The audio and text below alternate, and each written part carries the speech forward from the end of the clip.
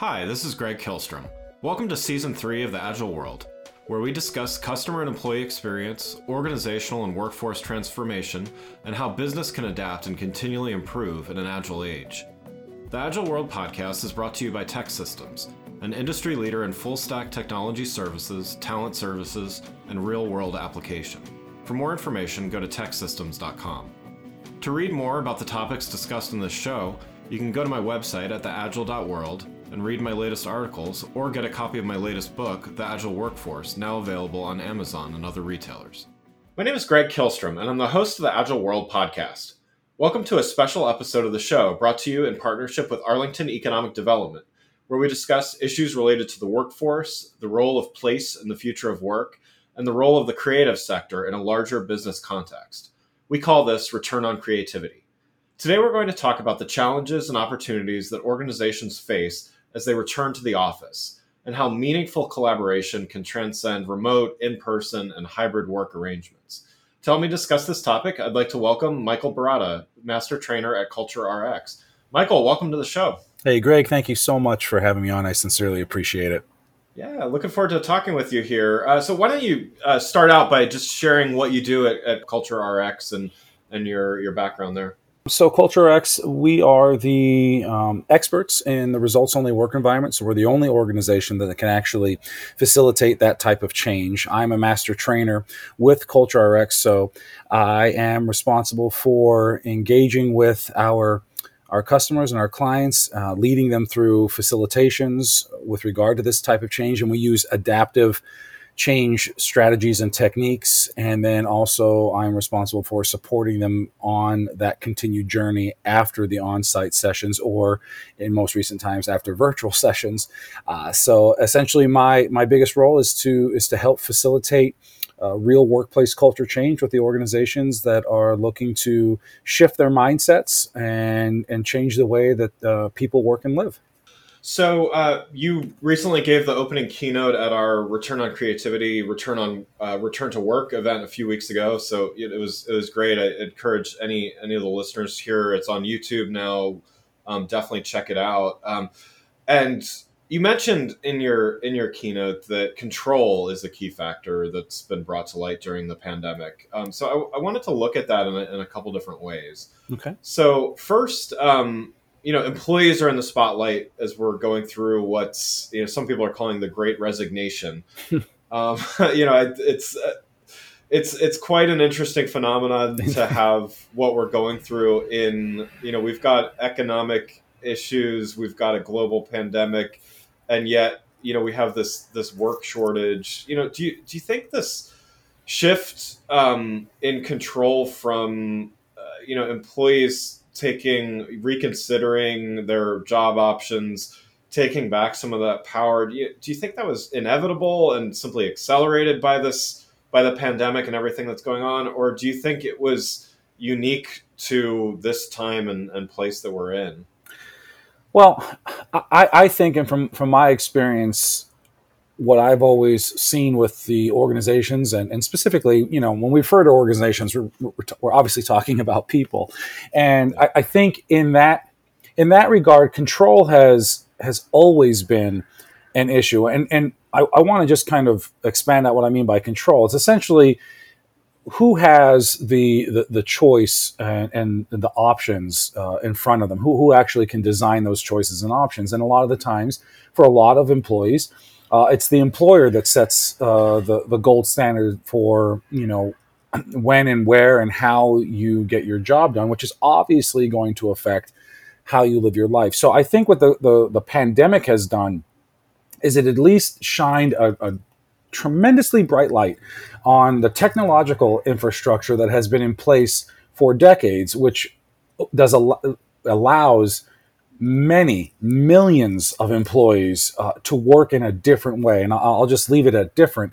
So then I think when the employees started to recognize that they could work in a different way, they also started to realize their own capabilities and abilities with regard to their own means and approaches to project management and time management, and started to realize that, the traditional way of being managed was not necessarily something that was a requirement. It could absolutely be a benefit. So, when we're talking about mentoring or coaching, of course, that can be a benefit to assisting somebody to achieve goals and to continue to progress. So, I think this is unique in the sense that the light forced people to not be able to look away. But I feel the control issue, that has been an ongoing issue for as long as people have been working. Yeah, and I think along the lines of control as well, we see some employers are putting out the mandate of 100% return to the office, although in recent weeks uh, that's gotten shifted a little bit in some cases just because of flare-ups in the in cases and everything. But um, how much control should companies have over, how, when, and where their employees work? I mean, kind of touching back on the last point, like, what do you think is the determining factor here on that dynamic? Well, and at CultureRx, and when we talk about the results only work environment, in that question, in that phrasing right there, is fundamentally what we feel is part of the problem here. Because what we feel the greatest responsibility of an organization, of leadership, of management, is to get clear about what the work actually is. So rather than focusing on the how and the when and the where, which again, we can, that can be parlayed into trusting people to make that decision. And we'll probably talk about that a little bit later. But when we talk about, the control of the companies that have, really companies, they're not in place to own your time. They're in place to own your results. So when they can get crystal clear about truly identifying why you were hired, why you're actually receiving the paycheck that you are, and then getting clear about the scope of the work you're being asked to actually deliver on. And that means getting clear about what success looks like, what the metrics are going to be, what the timeline is, what the deadlines are. Then it's no longer an either or in terms of a mandate. It's an either or in terms of a choice made by the employee. Is the office the best way? Can the office be used as a resource to most efficiently and effectively deliver on the results I'm being asked to do? Or can I achieve that sitting in the park or in my bed or while I'm riding the train, what have you? So it's not necessarily the focus. What we suggest is to consider moving the focus away from time and location and first getting clear about what the actual work is. For industries or roles where that's a little bit different. So, when we look at restaurants and, other hospitality workers and things like that, do you think that there's a relationship between, shortages in those types of roles where maybe the remote work option is simply not an option? Healthcare too, you could say the same. Do you see a relationship between shortages there and what's going on? In other words, is it when there's the ability for an employee to have more control, maybe they're drawn more to those types of roles? Like, what do you think? What do you think is going on there? Greg, I absolutely love the way that you kind of dovetailed that at the end, because, when we talk about what motivates, a human being, and more specifically in the context of their employment, there is going to be a tremendous amount of variables. The beliefs are that money is the end all game to motivate people, and that's just simply not borne out in research at all. Are there people that are, at the end of the day, their compensation is number one on their list? Of course, but when we start to drill down and start to understand how changes can affect even the dynamics around motivation, then that's when we can start to look at things. So when we look at those particular industries, one of the first projects I was involved with was an NIH federal intervention with a resident care facility. So it was 15 different locations in the New England states, and this is 24-hour care, resident care, and people of all kinds of needs. And that is, you mentioned this, and that is an industry where, the belief is remote work wouldn't work. And to a certain extent, depending on what your role is, that's true. But when you're talking about direct patient care, I understand you can't take care of a patient if you're not physically in front of them. However, what was a game changer for a lot of these employees as we started to go move through this intervention and this facilitation was the shift away from moving away from a schedule mindset. So somebody else scheduling you here, and instead pulling back and getting a clear understanding of the needs of the residents and what that looks like in terms of timing, and actually developing a more collaborative approach to coverage. So this is where, you might have, and again, we have to take into account hours and not going into overtime and so on and so forth. Like people have, minimum hours they have to meet. They can't go into overtime. But when people started to have more control of, I can't, there was a nurse that came to me. This is one of the biggest reasons why I'm in this. I do what I do. A nurse came to me and said, after we've gone through months of this, she said, you changed my life. I'm like, whoa, time out. I didn't change your life. I danced in front of you for a little bit and said, let's think differently. And you started to really do the hard work. And I said, well, can you just expand on that? And she said, well, you know what? It wasn't about money for me. It wasn't about more time off. It wasn't about upward mobility, right? She wasn't looking to become a manager or a leader. And she really liked being a nurse. It was after looking at the needs of the residents, working with her fellow employees, ensuring safetiness, ensuring everything was legal and cost effective. She was able to, with her employees, establish a different sense of coverage. And so she was able to walk her daughter to the school bus in the morning. Now I'm going to say that was it, and that's going to kind of demean it. But that was it for her. She was looking for that window, which is a personal window. So she was not looking for this big upheaval. But when you get clear about what the work really is, the obstacles that people have to overcome are their beliefs about the way work should be. So I think in those industries, I do believe that obviously compensation does play a role, but I think culture plays a tremendous role as well. So I think when people have more control over how they can work, that is going to be a game change for a lot of people. Now, do I think it's going to be the end-all answer for everybody? Absolutely not. There's going to be some people that say, I don't want to go back to work because maybe they're making more money doing something else.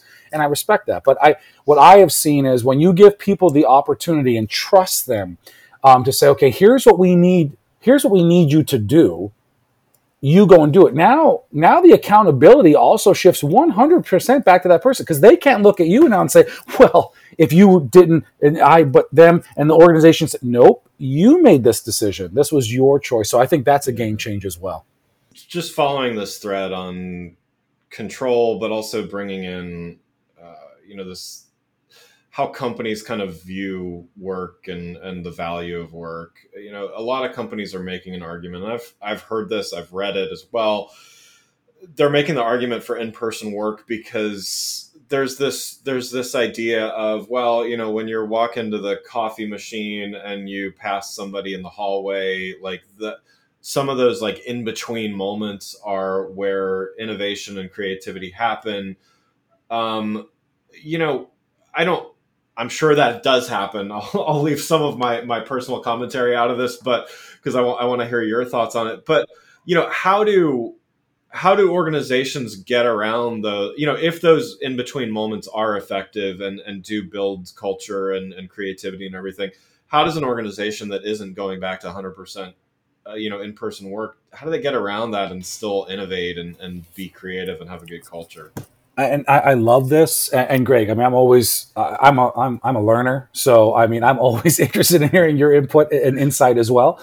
But I'm going to default to what I think is something brilliant that my colleague, Elliot Cole-Nibbs, a fellow master trainer at CultureRx, has to say about this. And because a lot of the times in these types of conversations, it's just this either or approach. Yeah.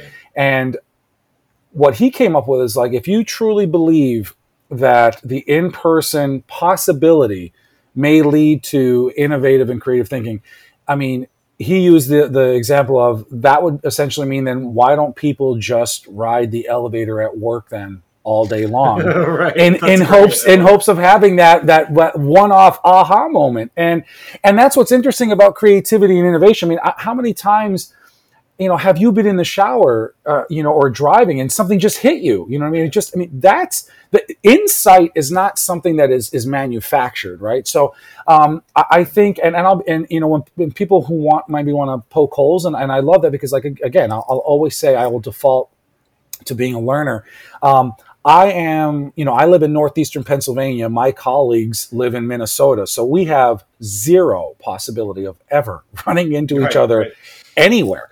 But how many times I email and text, and just, depending on the time of day, or call and be like, oh my gosh, I've got something.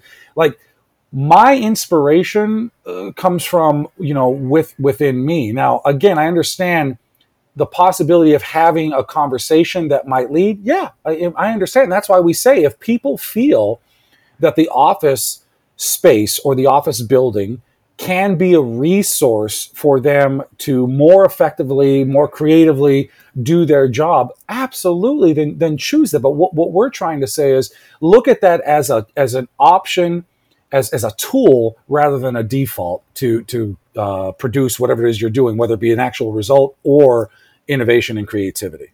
Yeah, I like that. And I would use the analogy of meetings in general, which I think there are just too many meetings in the day, and in most organizations. I think that the downside is when people wait.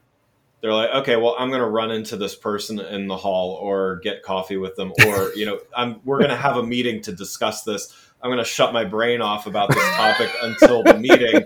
Like, what in the world are we doing? Right.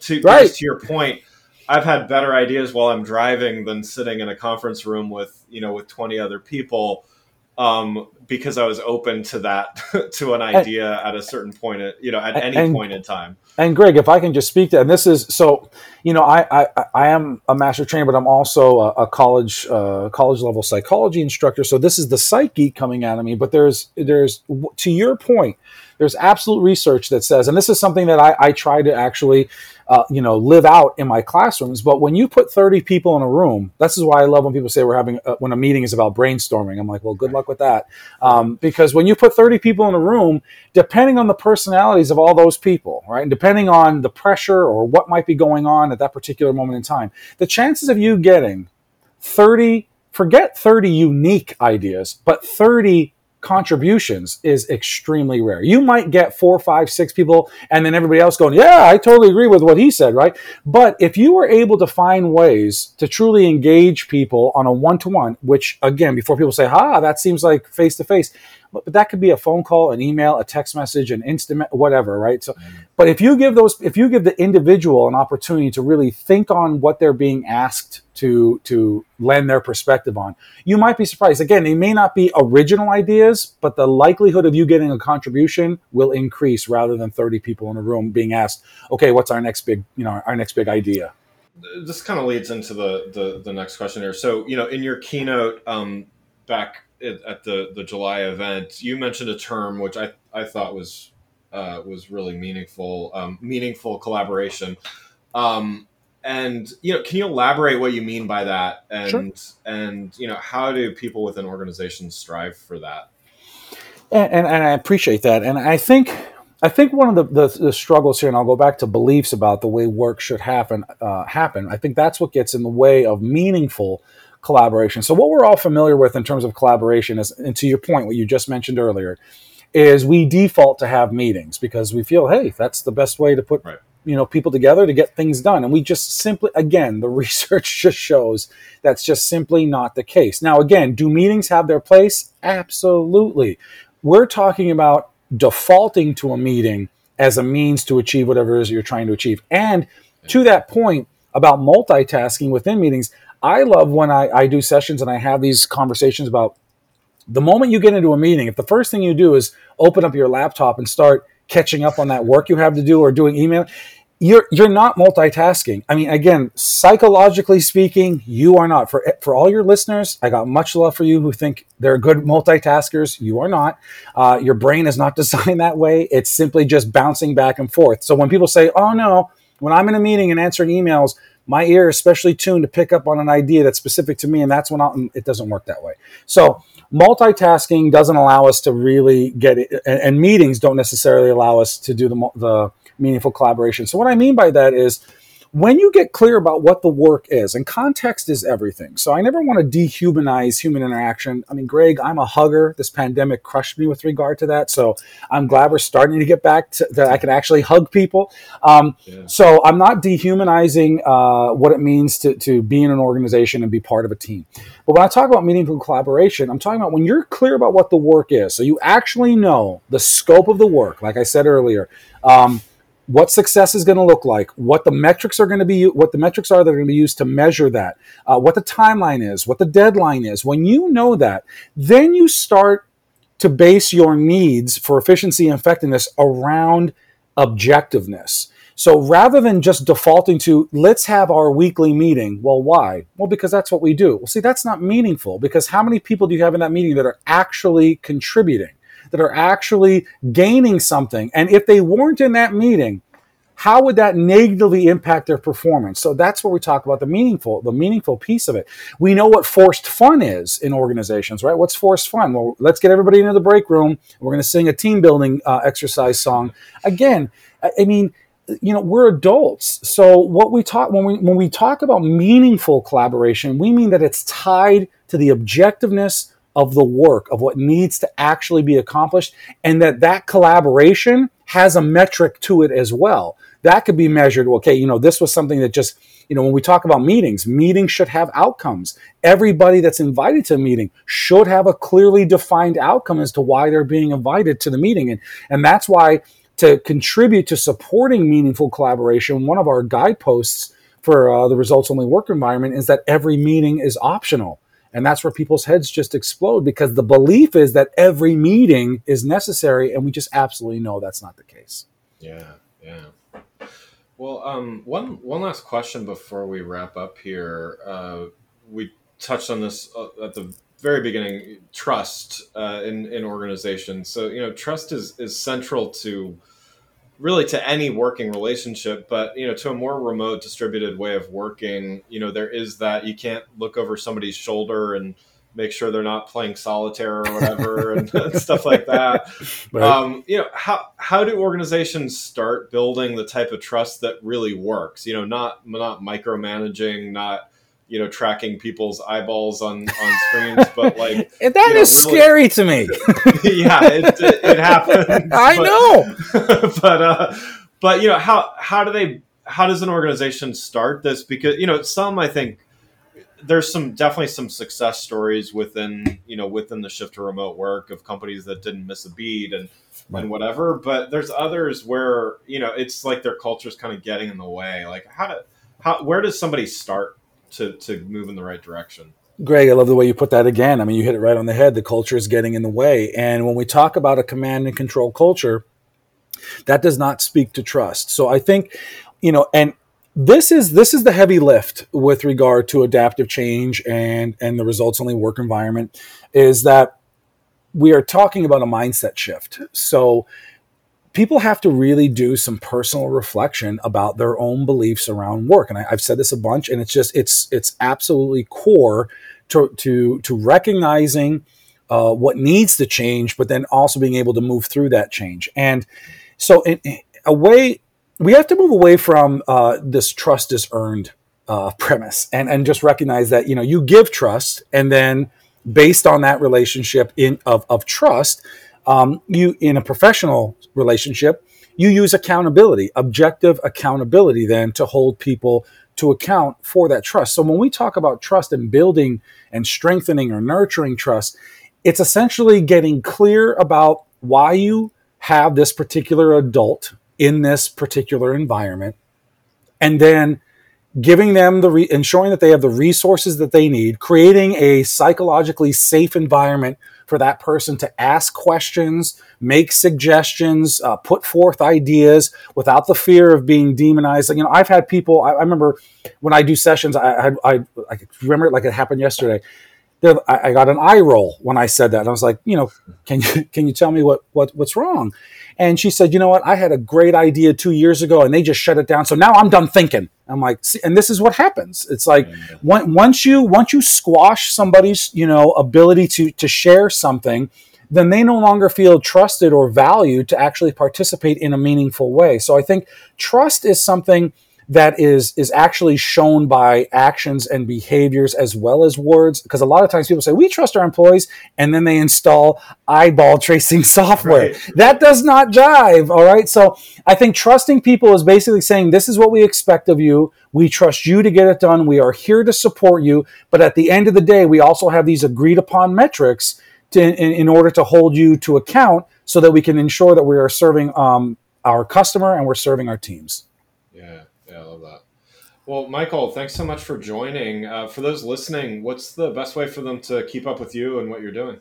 For the results only work environment, please just check us out at gorow.com. And, of course, I'm out there as well. michaelbarata.org is a place that you can find me. And I'm just grateful to be on this podcast with you, and I'm excited about what Row can do because I absolutely have seen it. It changes not just the way businesses work, but it absolutely changes the way people live as well. So thank you so much for this opportunity. Yeah, absolutely. Well, again, I'd like to thank Michael Barata, Master Trainer at CultureRx, for joining the show. To learn more about Return on Creativity, brought to you by the Agile World and Arlington Economic Development, please go to returnoncreativity.com. Thanks for listening to the Agile World with Greg Kihlstrom. See you next week. Thanks again for listening to the Agile World podcast, brought to you by Tech Systems.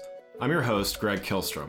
If you enjoyed the show, please take a minute to subscribe on your podcast channel of choice and leave us a rating so that others can find the show more easily. You can learn more and get a copy of my latest book, The Agile Workforce, from my website at theagile.world.